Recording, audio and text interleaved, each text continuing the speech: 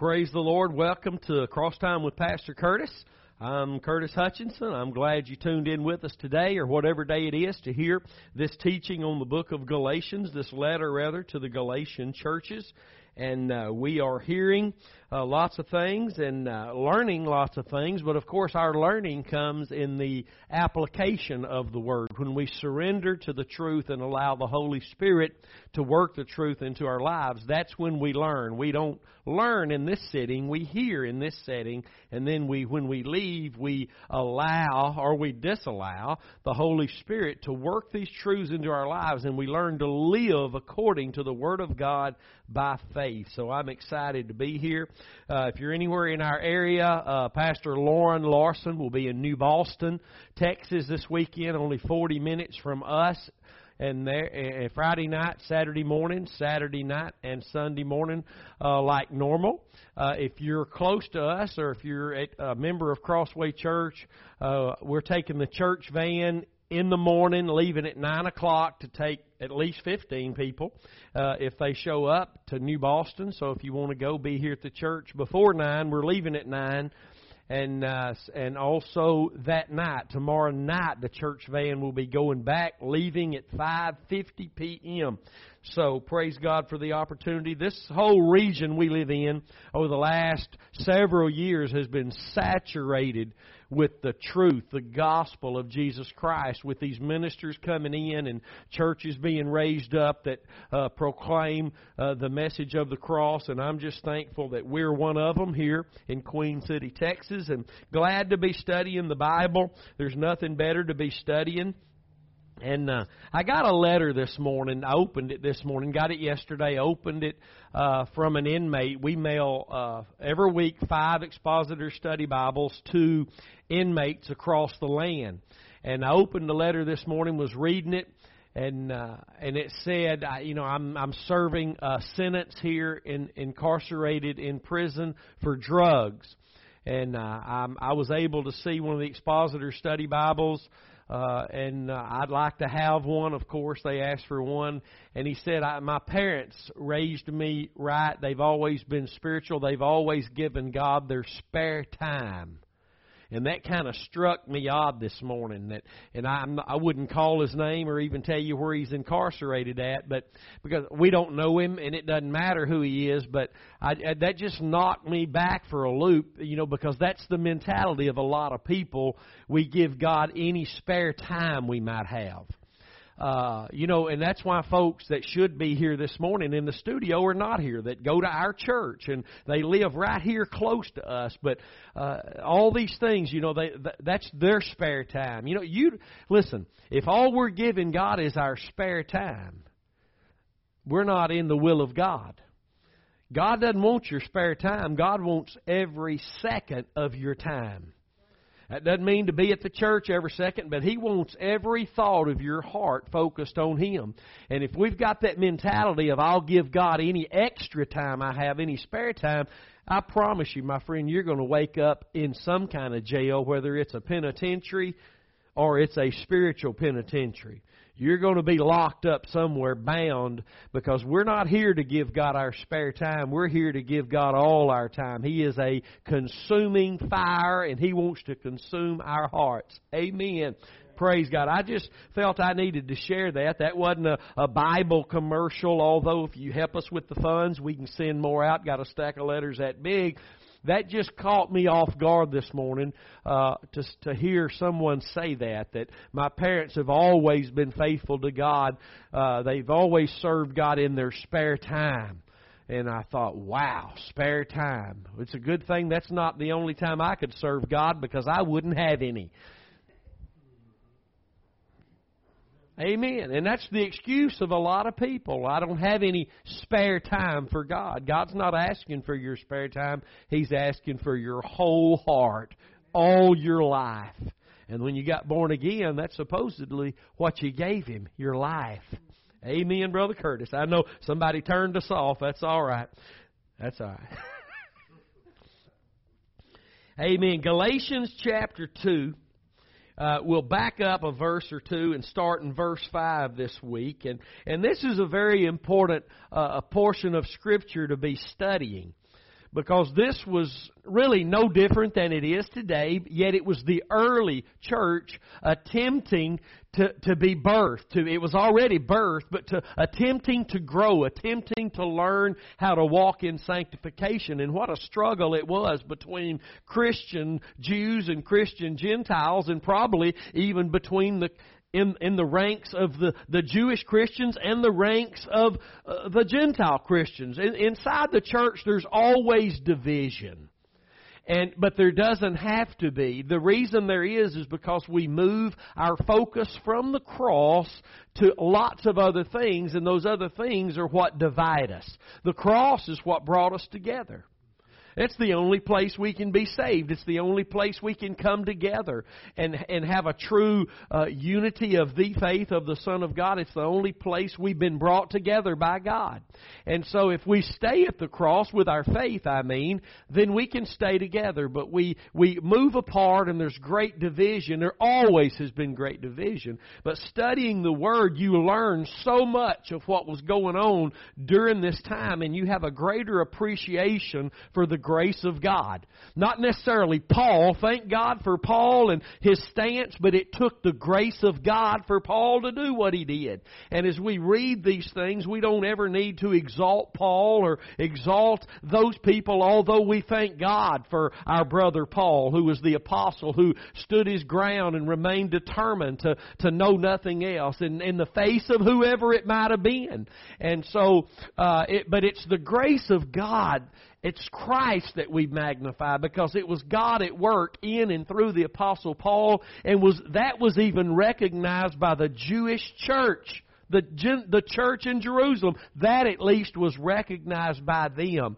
And we see in these scriptures that even as they agreed what Paul would be called by God to do, it was about like my parents and all my relatives when I graduated high school. They all pitched in and bought me luggage. I love you.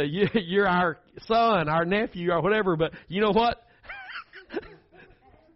And that's really what happened to Paul. Yes, we see you're a Christian. We see that God has saved you. We see that God is saving others through you. But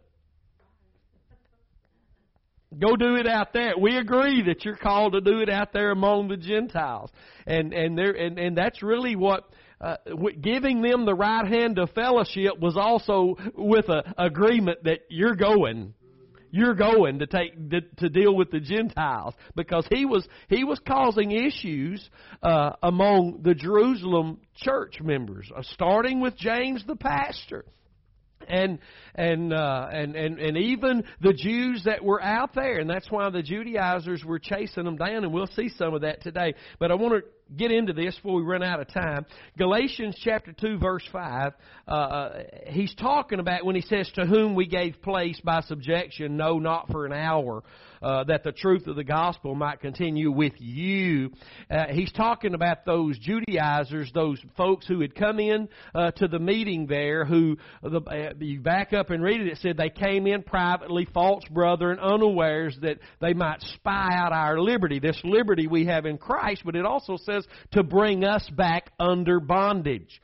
That means they were showing up to bring people back under the law, which is always bondage. And I'm not talking about just the law of the Jews that they had, but the law that you might have in your own local church. The law that you have to do this, you have to do that if you want to find God's salvation or deliverance. And it's huge in the church today. If these people are even saved, I'm not the judge. Thank God for that. Wouldn't be nobody on earth but me if I was a judge. Ain't that right? Isn't that just being honest? Because I would have, after the flesh, I would have accused all guilty except for me, of course. And that's what the flesh does. But anyway, I want to say just a small something about this verse 5. The reason Paul, by grace through faith, stood his ground is so that the truth of the gospel could continue with these Galatians. Christians. And that's what you and I must do. God has been able to bring, and He's daily bringing people. I said daily right now. He's bringing people out of the bondage of law that's been heaped on them for years back to faith and grace, true faith and grace, which means simple childlike faith in the cross alone. And he did not subject himself to them. I don't believe Paul was ugly. I don't believe he was mean or obnoxious, but I believe he did not accept what they were saying about the law and all these things. And they said some pretty powerful things. If you look at last week's broadcast, we read in Acts 21 where they said, James told Paul in one of his visits to Jerusalem, man, there's thousands of Jews being saved, and now they're more zealous for the law now than ever before. They're going the wrong direction. So to say the least, they were living under the law even though they were saved. And under the law, you're bound. You're in bondage. Because Christ redeemed those that were under the law, getting us out from under the law so we wouldn't have to go back under the law. So, I just wanted to recover that a little bit. Paul said to the Galatians and to us that he gave no place to them, I believe, but the door. That's the only place Paul was giving them was the door.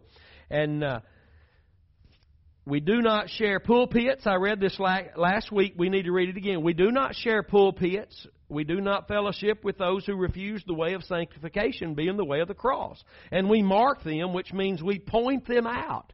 Someone showed a clip of Jansen Franklin, a world-known preacher, because he's got enough money to be all over world television.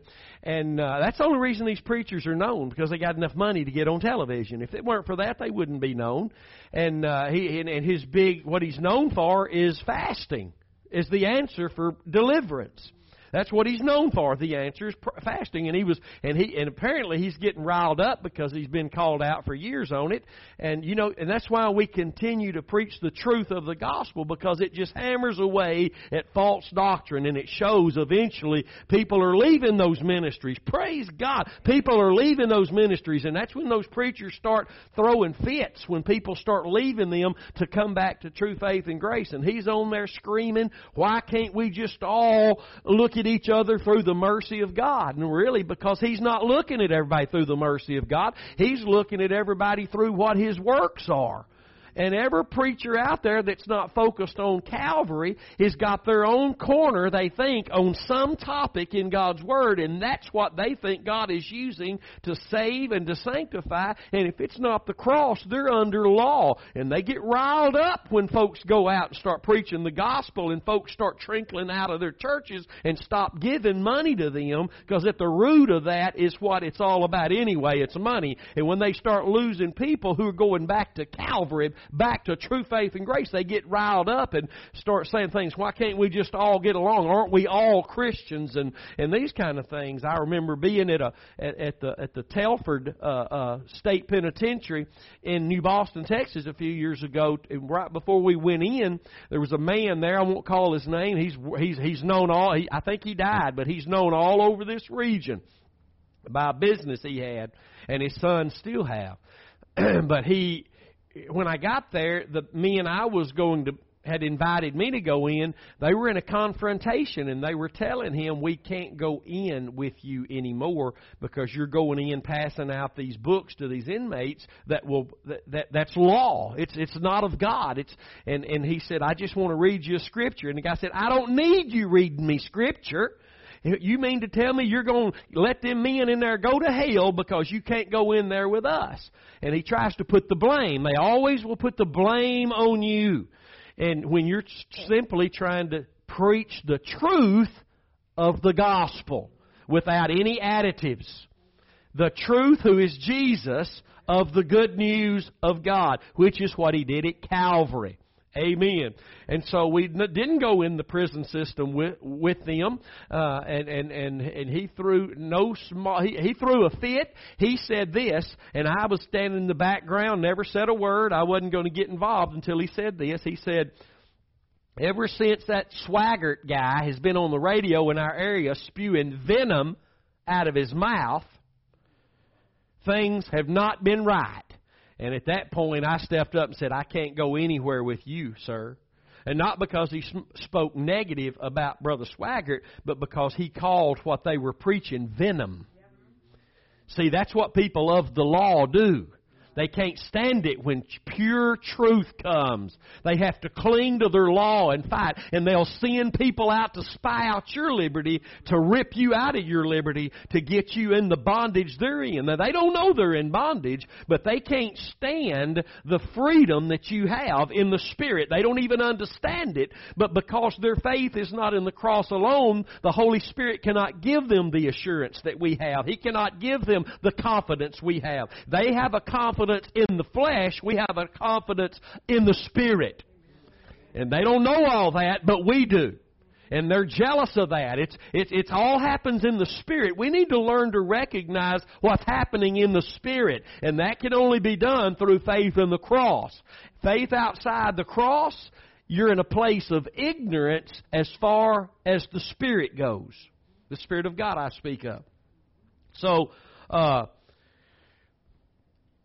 Galatians 2:6, Paul goes on to say, and I think I forgot to mention, and I'll do it before I forget it, that today's the 23rd of February 2018. This is our 16th session, and I forgot to pray too, so Lord, help us today. Give us the understanding we need, Lord, of your word. Give us this bread of life, wisdom. Lord, touch those that are sick today. Lord, in this room, those watching online, Lord, give us this revelation of Jesus.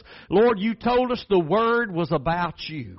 And so I'm asking you to reveal yourself to us, and I know you came to do that through the cross, and we see your word through the revelation of your shed blood, and I thank you for a greater revelation today, Lord. I thank you for imparting and engrafting the truth of the gospel in our hearts, God, and I thank you for it today in the name of Jesus. Amen.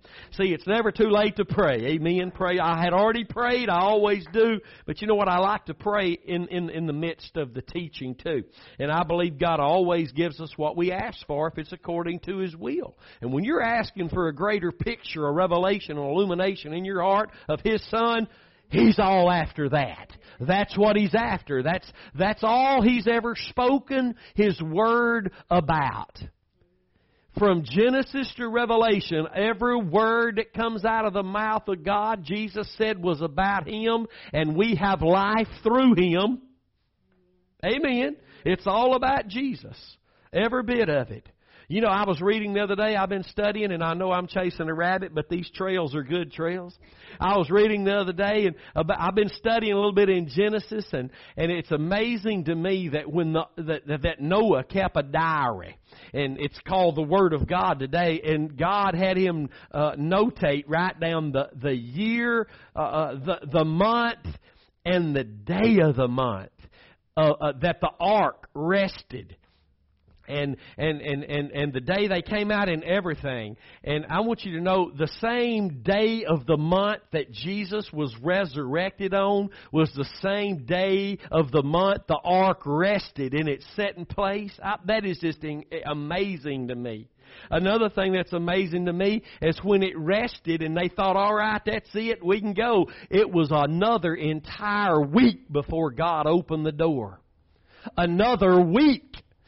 And that's just God saying, I'm giving them one more week. I'm talking about before He shut the door, rather. Before God shut the door, He had Noah and his family load up in the ark, and He waited another week before He shut the door. That's His extended reach and wait and long suffering. Please, one more week, 120 years of preaching, but He's given one more week. One more week, and I find that amazing that our God is merciful. And today, my friend, might be your last week. This might be your last week, but let me tell you, if it ends up being your last week, then it was God's offering you everything in Christ in this last week. Praise God. In Galatians 2:6 says, but of these who seemed to be somewhat, whatsoever they were, it makes no matter to me. God accepts no man's person. That right there gives you a hint of what's going on right here. It's something about persons, and we'll talk about that. For they who seemed to be somewhat in conference added nothing to me. If others, and I got this written in my notes here, if others can't add, they will try to take away. And let me tell you something. When God was able to bring us and others that He's bringing back to faith and grace, biblical faith and grace, which means faith in the cross alone, anybody who has their faith in anything else has nothing to add to me. Nothing. And if they have nothing to add, that means then they're only there to take away the liberty that I have. And when the Bible here, and I'm going to read, I've got a lot of notes on this one scripture, and I don't want to miss anything that I've studied and that I wrote down, so I'm going to read through these notes.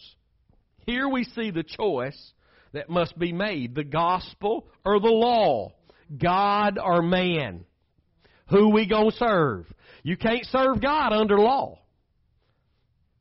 You can't serve God under law. We're out of that dispensation, and in all reality, those folks under the old covenant, even though they brought animal sacrifices, even though their faith was in the coming Redeemer, and when they died they would go to paradise, listen, they were still under law. You and I, in this dispensation of grace, when we accept Christ as the Lamb of God for the forgiveness of our sins, we're born again, we are removed. We become dead to the law.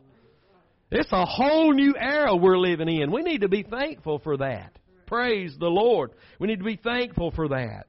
And we're either preaching the gospel or we're preaching law. We're either serving man or serving God. And justification and sanctification was on trial here. And I want to read to you the first verse. Let me see, it's way down here. Hadn't got there yet, but I want to read it anyway right now. Acts 15, 1 and 2. And you need to highlight this in your Bibles. You need to remember this is where the Judaizers are telling them, you're not saved. It wasn't just like, yeah, thank God for Jesus, okay, but now you got to do this. Watch this, Acts 15, 1 and 2. And certain men which came down from Judea, that's the church in Jerusalem, taught the brothers and said, now some way they had a pulpit. That might not have been a wooden box, but they were going around and they were teaching the people. You see that? Except you be circumcised after the manner of Moses, you cannot be saved. It's in your Bible. Here it is. So, to say the least, if these were Christian Jews coming out of Jerusalem, they were bound under the law. Now, let me say this. That's the nicest thing that could be said. There are worse things that could be said. God only knows their hearts. But when you accept Christ and you go back under the law, you're headed in a wrong direction, my friend, and a wrong direction always makes your faith eventually shipwrecked. And there you lose your soul. Don't turn me off because I said that, because all through the Bible there's mentions of teachings clearly taught that you would have to pervert the Scriptures to say you couldn't lose your soul. John 15, Jesus taught it, if you read it like it's written. Hebrews 6, it says it. Romans 11 says it. In the book of Revelation says Christ will spew you out of His mouth. That means vomit you out. And so don't go with what Grandma and Grandpa taught you in their perverted way of understanding Scripture. Believe it as a child as it is written. When the Bible says, and Jesus taught, for those who have ears to hear, hear. That is a select group of people, my friend, that will not run out here for somebody's interpretation other than what that says. What the Bible says, we believe it, for only those have ears to hear. If the book of Acts talks about the church was being baptized with the Holy Ghost with the evidence of speaking in other tongues, and you're nervous about that, and you don't really want to go that way, but you know it's in the Bible, and you run and find a preacher that you know's not going that way to get his okay not to go that way, you have gone the wrong way, my friend. You need to forget everything and believe God. Stand on His. I don't care if your wife or your husband or your mama or your daddy would throw you out. It's better to be thrown out of your family than the kingdom. Hallelujah. And I'm not saying just because you're not baptized with the Holy Spirit, speaking in other tongues, God's going to kick you out. I am saying this. When you start rejecting what is written in the Word of God, that Jesus commanded His disciples to be filled with the Holy Spirit, when you start rejecting God's Word in its written context, then you are rejecting God. And grace cannot flow. So you're pretending it after that point. Amen, Brother Curtis. Well, bless God, I don't have to believe you. You sure don't. The Judaizers didn't have to believe Paul. You don't have to go to heaven. You don't have to do a thing, man. But you do have to go to heaven or hell. You get to choose. You do have to live a life of victory or defeat. And God's only provided one way to heaven, and that same way to heaven is on the way to heaven, living in victory on the way there, and that's through the blood, my friend. The Judaizers have to tell lies to draw anyone away from the true faith. See, circumcision can't save you. Paul reminds them that it was the Holy Spirit who was working effectually in him and Peter. When he says here in verse 8, I'm reading Acts 15, 1 and 2. Let's get back to that. I'm out of place here. Y'all confusing me this morning. We got to put that Adam blame on somebody. And certain men which came down from Judea taught the brothers and said, except you be circumcised after the manner of Moses, you cannot be saved. We have that in our world today. Unless you are water baptized, you cannot be saved. That's works, that's law. And Titus 1:16 says, they profess that they know God and deny Him while denying Him by their works. If your faith is in anything you do for salvation or sanctification, you're denying God. It's a denial of God to say I must do something to get saved. That's works. That's a denial of God. To say I must do something to be sanctified. That's a denial of God. It doesn't matter if you're mad. It doesn't matter if you disagree. You're in disagreement with the Word of God, who is God. Remember, let me finish this. Verse 2, Acts 15, verse 2, when therefore Paul and Barnabas had no small dissension and disputation with them, that means it was a huge debate, a huge disputation and dissension. There was a massive argument. They determined that Paul and Barnabas and certain others of them should go up to Jerusalem unto the apostles and elders about the question. See, they come in proclaiming you got to be circumcised. Paul is saying that can't save you. The blood of Jesus is the only thing that can save you. So Paul doesn't have a compromising heart. He's standing. So they say, okay, let's at least go to Jerusalem and ask them, because they knew Jesus. They walked with Jesus. See, here comes what we talked about, that persons thing. Let's go back to where we were and read that scripture again, verse 6, Galatians 2. But of those who seem to be somewhat, whatsoever they were, it makes no matter to me. God accepts no man's person. For they who seem to be somewhat in conference added nothing to me. We can go back to Jerusalem and we can present the question, but it won't move me. It'll just have to, they will have to agree or disagree, but whatever they do will prove what their faith is in. Even saved people can move their faith from the cross to works. Yes, it's being born again by the blood of Jesus through faith by the grace of God, which is the cross of Jesus. And then we're water baptized, but not for salvation. Then we take communion, but not for salvation. Then we study the Word, go to church, give tithes and offerings, pray and fast, but not for salvation. Jesus by Himself atoned for our sins, purged us from our sins. Hebrews 1:3 tells us that. You can't add or take away from it. If you do, you're in danger of adding or taking away from the book. And the danger of adding to the book is having the plagues of the book added to your life. The danger of taking away from the book, which means taking away from God's saving grace, His plan of redemption, means that your name will be removed from the Lamb's book of life.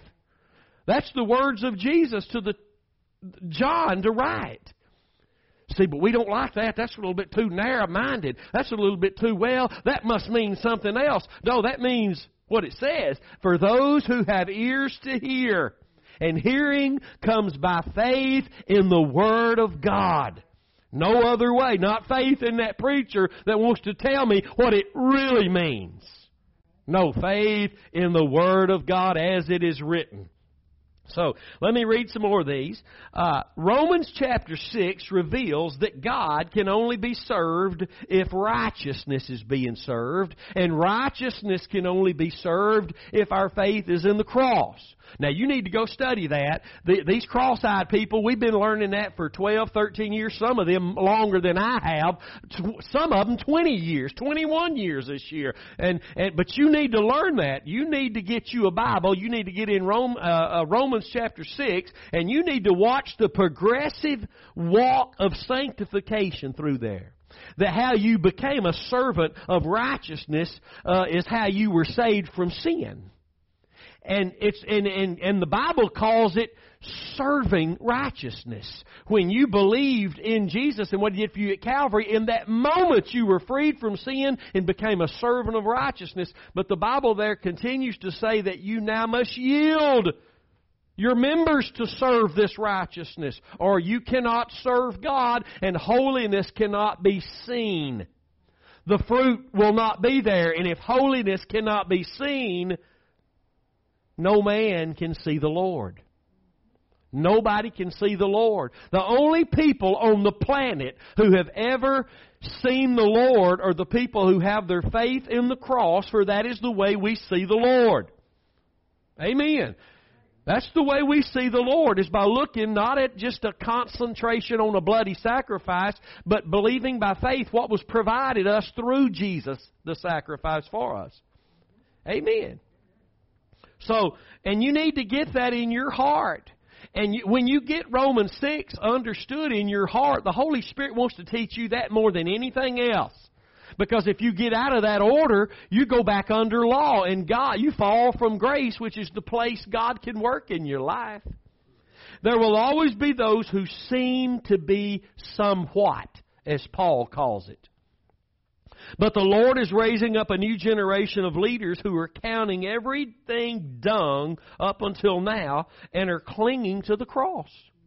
I'm telling you, those false prophets are out there saying God's doing a new thing. And they're saying a lot of right words, but the new thing they're claiming He's doing is not what God's doing. The new thing God's doing is the new thing He did 2,000 years ago. The only thing that makes new people out of heaps of trash and garbage. It's the blood of Jesus. It's the cross of Christ. That's the focus of God. And always has been. If He proved that before He even did anything in the world or created the world, He'd already laid the cornerstone in His love for you, which was the Lamb slain. Already had the answer for everything before we started. Not the answer for your spare time, the answer for all your life. Those walking with the Lord will only be recognized by others who are walking with the Lord. And they are those who are clinging to the cross. Everybody else is going to be mad at you. Everybody else is going to have some friction there. They will also recognize those who are not walking with the Lord, even though claiming they are. And I got to say this morning. Let me make me a mark here so I won't forget where I'm at. You who have been brought back to the cross are the only ones on the planet who have eyes to see. We only see through the blood. The wrath of God is being revealed from heaven against those who hold His truth in unrighteousness. Romans 1:18. It's revealed. Somebody's seeing this. This is being revealed right now. And I don't care how sweet somebody may be or how much Bible they might quote, when they reveal the object of their faith, that's how we know them. We don't know people by the Scripture they're quoting. The devil comes to quote Scripture. We don't know people by their outer works even that can appear to be so good. We know them by the object of their faith, which will immediately come out.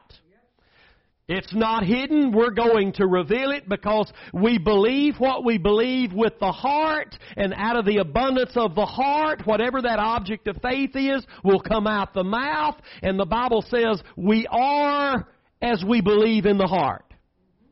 So we're either walking in faith, the faith in the cross, and that's coming out our mouth, or we're walking under the law, and that's coming out our mouth. And you can't escape that, my friend. You can't fake God out in this for sure. And listen to me carefully, you can't fake those who have eyes to see out. We don't know the motives of a heart. We don't know the intentions of a heart. But we know in a moment the object of faith, because it will be revealed. We reveal what we're trusting in. We're going to tell it what we're trusting in. Even if it's in a roundabout way, in an unaware that we're even doing it. So again, if we're going to know the false prophets by their fruit, it's by the object of their faith. Because false prophets are out doing some good stuff today. It appears to be good, but it's not good in the eyes of God, because the object of their faith is something other than what allows Him to work in and through their lives. It's not a faith that works by love, even though what they're doing seems really loving. It's not a faith. If it's not faith in the cross, it's not a faith that's working and driven by this love. Therefore, it only has an appearance of love. The man that reached for the ark of the covenant to keep it from falling off the wagon when the oxen drove it through a pothole. Listen, man, that appeared that was an act of love to keep that holy thing from touching the ground. But God doesn't move and judge based on outwardly things. God has made judgment based on what the heart believes. He only looks on the heart. You say, no, He sees that woman out there going naked. God's not paying attention to that naked woman. He's paying attention to that heart inside that woman that's making her run around naked. Amen. God sees the problem before we see it. I just want to make that clear today. You and I, as cross-eyed believers, as those God has been able to bring to repentance and confess that, yes, God, we were wrong, we've done wrong, we've taught wrong, we've preached wrong, we've pointed the wrong direction, and we repent, God, with broken hearts, not just crying a few tears and saying, all right, glory, I made it through. No, He brings us back to Calvary. And there we stay determined, because only there can we see. Not to be discerners of the Spirit that we have, that ability by the Spirit at the cross, but not to judge other people, but to judge by their fruits, to judge righteous judgment, to know what is really going on. Paul knew what was going on when he went back to Jerusalem. They didn't, but Paul did. Can I say that again? They didn't, but Paul knew, because his faith was in what allows him to know, what allows him to see what God is saying and what God is doing. Outside of faith in the cross alone, there is no eyesight. There is no knowing what God is doing. Therefore, we get caught in ruts of doing and calling it God, because it has some appearance of love and hospitality and all these other things that we might want to add to it, and all these things. But the object for God to touch in humanity is the heart. For there we believe what we believe. And we reveal what it is we believe with our words and our lives. Note here that Paul says that they had nothing to add to him, meaning there was no proper unity there. If there would have been a right unity, there would have been something they could have added. We're talking about the early church. If we're in a room together and you don't have anything to add to me, it's because you're not in agreement with me. That means there's no unity there. There's no unity there. They just wanted to hurry up and get rid of Paul. And we'll see that as time goes on here in this letter. The reason they had note here that Paul says they had nothing to add to him, meaning there was no proper unity there, but only disagreement according to the liberty and freedom Christ had given him, and an apparent boasting of those in Jerusalem over him, over others. This is part of the main reason this letter is written, because you got these Judaizers coming down, and in their mind they're thinking, Paul, he can't hold a candle to Peter and James. He didn't know Jesus. He didn't walk with Jesus. He doesn't have any of the life stories. But let me tell you what Paul did have. He had something they didn't have. Paul had the very significance of the life and the death of Jesus. They didn't have that. All they had was stories about what he did there. But you know what? What Jesus did in that day, the only way that those stories can have any effect on us, significance in our lives, is if we come to him through the blood. Jesus healing blind Bartimaeus and the woman with the issue of blood, well, you're not either one of them. And the way we get to him for anything is through the blood. Not when I'm 10 years old and now I'm just in and it's going to work out no matter what. No, Jesus said, if you're going to come after me, if you want what I got to give, you're going to deny yourself and take up your cross every day and follow me. Praise be to God. Thanks for the revelation that we've received by the Spirit. Hallelujah.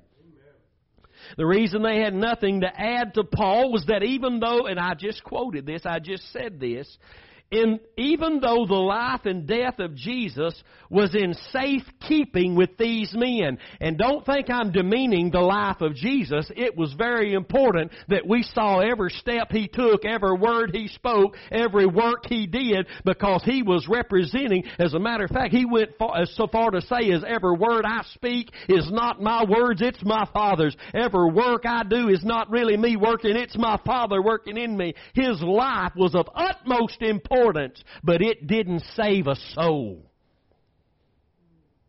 His life didn't save anybody. His death brought us into the fold. His death brought us in.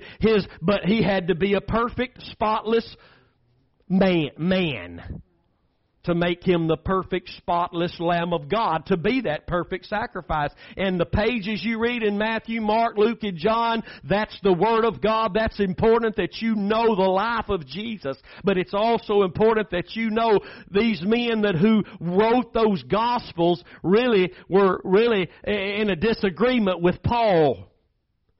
Because Paul was claiming to have the revelation of what made that life so significant. Because he would take as a perfect man his life and lay it down. They all believed that. These men were saved. Paul, James, Peter, John, they were born again by the blood, but now it's time, and God started it immediately, at least immediately, when He gave Paul, the apostle, the revelation of the cross. Now it's time to start learning how to let that life that you saw lived while you were with Jesus be lived through you. It's called sanctification. Let me read this again. Even though the life and death of Jesus was in safekeeping with these men and was immensely important because He is our example, the significance of that life and death was in the revelation Paul had received. None of the others had the revelation of the cross, what it really meant, how we really can serve God, how we really can live in victory, how we really have the answer for sanctification, how we really have the avenue by which holiness is bare out of our lives. None of those other folks had that revelation, just Paul. And these men come down, and you know they're belittling Paul. He wasn't one of the 12. He didn't walk with Jesus. If he would come up there and learn something from James, John, and Peter, man, he could get somewhere. Because as the scripture we read, it's about a person. Persons here. And that's how we people are. Some people will exalt this preacher and belittle that preacher based on a million things. This preacher can sing, so everybody goes to his church, not knowing they're going because he can sing. Or this preacher's got a big building. He's got this, he's got that, and they'll run over there because of what he's got. And listen, Paul says, look, I ain't looking at your person. It's not the persons that are or this is about. This is not about me or Paul or Peter, James, John. This is about Jesus. This is about the truth of the gospel continuing. And folks trying to bring me back under the law are blockers of the truth of the gospel going forth. And I've got that in my notes. I'm sure these Judaizers were attempting to find or attempting to lord over the Jerusalem preachers above Paul. You know that was going on because of what was used in that scripture. Paul said, but of these who seem to be somewhat. Not only did they come and think those preachers in Jerusalem were at a higher level than Paul, they thought they were at a higher level because they were from there. And I've seen that even in our years of ministry. You have people that, and I heard a story, I won't even tell you where it's at. It's in another state. It's outside of the great state that God loves, Texas. And it was a group of people came from a certain ministry that is a big worldwide ministry, and they'd left there and they moved to this other state and they moved in this church, and God sent us here to help, and those people were just so excited to see anybody coming to help. They were a small church, and the people came to help, and they moved in there, and because they were from this big church, they thought they come in with some authority to change some things, and they wanted to see some things. They wanted to change some things, and the pastor said, well, that's really not what God's called us to do. We're called to stay focused and do this. Now, I don't know the details, but anyway, they ended up leaving the church, ended up getting a divorce, and so, people that don't have anything to add, which means their faith must be in the cross alone to be able to add anything. Listen, and folks have come into these cross-preaching churches for as long as they've existed, and listen, they do it so honestly, most of them, because they come in ignorance. They don't know they're trying to stop the work of God. They don't know they're attempting to hinder and to bring folk back under the law. But we, like the Apostle Paul, once you get this revelation, you become determined. Once you've been in all that mess out there and God has revealed to you through many ugly things that didn't work. See, Curtis? This always works. Because faith in the cross is the manifestation of God's love.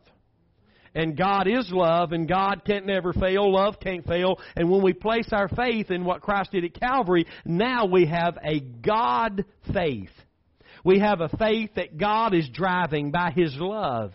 And that's where we find the grace of God functioning in our lives. And Paul knew that.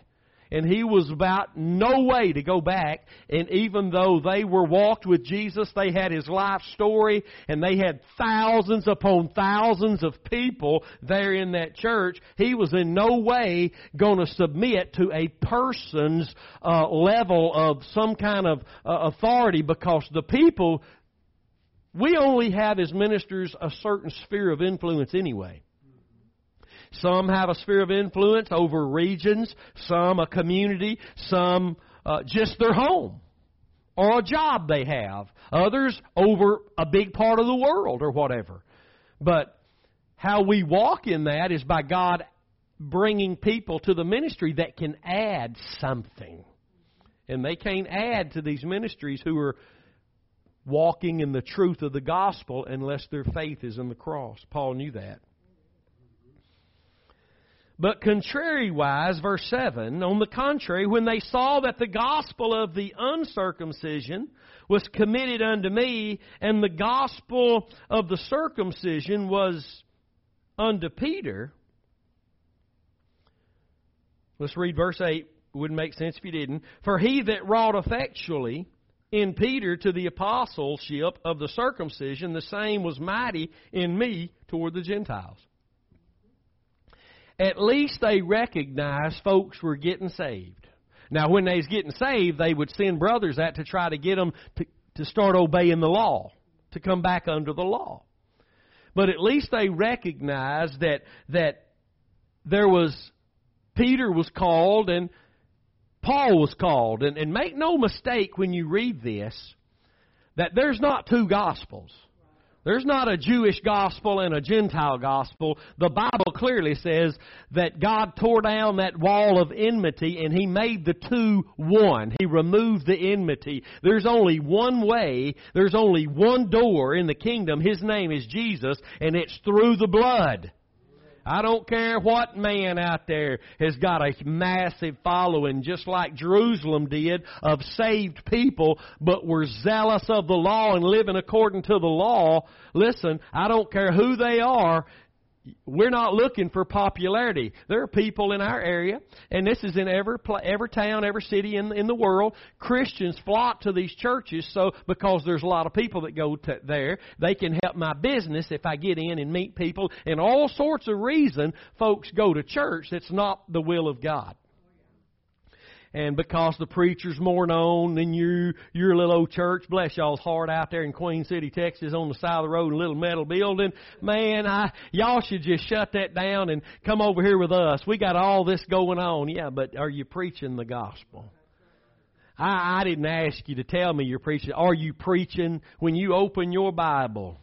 Are you explaining how this Bible relates to Christ and what He did at Calvary? It is. To that degree, my friend. It's not twice a year, 5 times a year on Easter. It's every time we stand in the pulpit. If God's Word is going to be presented in truth, righteousness is going to be seen. Proverbs 12 and 17 reveals that. So, he says, on the contrary, when they saw that the God... And let me say something about Paul and Peter. This is amazing. I read this in John Phillips' commentary. Great commentaries.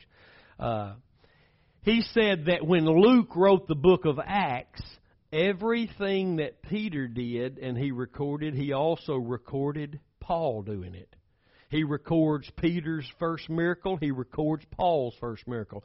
He records Peter dealing with a magician. He records Paul dealing with a magician. He records Peter being broke out of prison.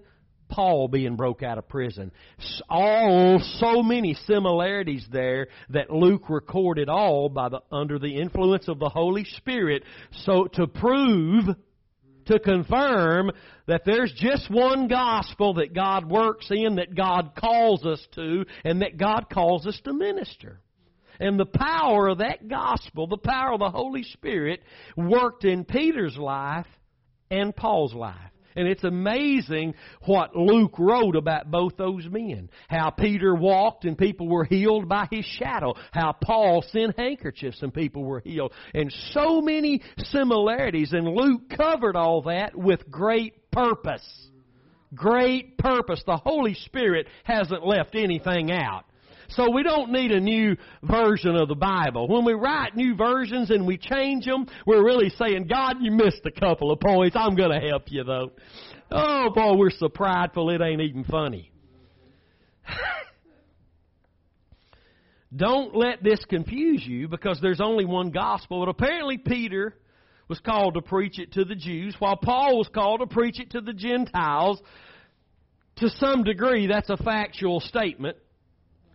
But let me tell you about Paul. Wherever he went, he also went into the temple first to preach it to the Jews that were there. Because the Bible does say it's to the Jew first and to the Gentile. You know, take it to the Jews and then take it to the Gentiles. And the Jews that won't believe, they'll be made jealous.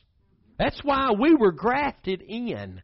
Because they rejected it. Read Romans chapter 11. They rejected the gospel. Therefore, we were grafted in to make them a jealous people. Because no longer do they have the benefits that fall through grace from Him to His people, but the church has it. They can be a part of the church, but it'll only be through the blood. He says, for he that wrought, verse 8, effectually in Peter to the apostleship of the circumcision, the same was mighty in me toward the Gentiles. And I just told you about the likeness of Peter in Paul's life, and what Luke, by the power of the Holy Spirit, recorded. I find that absolutely amazing. Because God, you know what God does in His Word? He puts everything just like it needs to be so that we won't run off with any conclusions or things that we determine. He always, it's just like John 17:3 comes to mind. This is eternal life. He's about to tell you. You got the definition of it in your Bible. Let's look over and read that together. I don't want to miss one word. John chapter 17, verse 3. This is great to have highlighted in your Bibles to know this, because this is the chapter and verse where eternal life is defined. And the point I'm trying to make here is the Holy Spirit always brings the confirmation of what we're to believe in and be in Christ. Always. John 17:3, and this is life eternal. Okay, what is it, God? That they might know you. Wow. Can I tell you today, if you come to Jesus for anything other than being forgiven of your sins so you can know God, you hadn't come to God yet? Eternal life is to know God. Not to get some pass on hell and then live the way you want to. Eternal life is knowing God. Boy, somebody need to hear that. And this is life eternal, that they might know you, the only true God, and Jesus Christ, whom you sent. Powerful, isn't it? Eternal life defined right there by knowing God. And how do we know Him? Through the sacrifice of Jesus Christ. That's how we know God. That's how we have eternal life. And let me say it again, eternal life, when you were born again, you received the knowledge of God. You can now walk in the knowledge of God. You and I are commanded to grow in the knowledge and the grace of our Lord Jesus Christ. Praise God. Powerful. So the recognition, and let's just take the last couple minutes here to remind ourselves what this letter is really being written by the Holy Spirit to these churches for. The same reason it's so relevant today. It's because there are more people out there trying to spy out our liberty. There's more people out there trying to pull us out of this freedom that we have in Christ than there are people trying to pull others into this freedom. Think about that. The church in Jerusalem probably had somewhere around 30,000 or so, maybe even more. If 3,000 got saved on the day of Pentecost and they had families, and back in that day, did they have some families? And then their families had families. So if 3,000 got saved on the day of Pentecost, how many people got saved after that, the day after that, the week, the month after that, the year after that? And you're talking probably 30,000 or more people in the church there in Jerusalem. And these are people who they've been born again. They've been saved. I believe in Christ. I believe He's the Christ, the one God sent to forgive us of our sins. I believe that. They were born again. That's all you got to do to be born again. You hadn't got to learn sanctification before you can be born again, because you can't learn it till you are born again. Amen. But they were born again, but they were more zealous now than ever for the law. And they gone back under law, and the folks coming out of that place talking about, you're not saved till you're circumcised, according to the law of Moses. See, that's trying to pull you out. People that'll say today, and whole denominations been built telling folk today, they'll tell you in a heartbeat, if you're not saved, if you're not water baptized, you're not going to heaven. Well, I'm glad that I know the truth of the gospel. That doesn't include water baptism. Not for salvation. Water salvation. Paul even said, God did not send me to baptize, but to preach the gospel. And if you look back in the book of Acts and you see the calling and what God called Paul to do and why He called him to do it, you'll see that water baptism couldn't have played a part in that. So if you're teaching works, and water baptism is one, then you're trying to pull people away from the liberty they have in Christ and back into a place where they deny God. That's what was going on in the early church. That's what's going on in the latter church. But there was a remnant. There was a remnant. There is a remnant. There is a remnant About 21 years ago, this message began to go across the airwaves. Churches began to pop up in old Piggly Wigglies and old grocery stores and sporting goods stores. God is doing a great work right now. Hallelujah. We're no longer ministers declaring all the things that are going to happen, good is coming. I'm telling you, we're right in the middle of a move of God. Right in the middle of a move of another reformation, this time sanctification. We're experiencing right now the power of God. It will get greater. There will be more. But we're in it right now because the message of the cross is the only thing that will bring you to God and teach you to live by faith in Him. Hallelujah. Well, I hope you've been blessed today. I have. I hope you'll tune in next week. I hope you'll do more than like this message, but share the gospel. Share the truth of the gospel to social media. Like, and it's for you. You become a part of its movement when you share it. And invite your friends, co-workers, relatives to watch. They need to hear something that's not milked down. They need to hear the truth of the gospel. We love you. God bless you. We'll see you next week.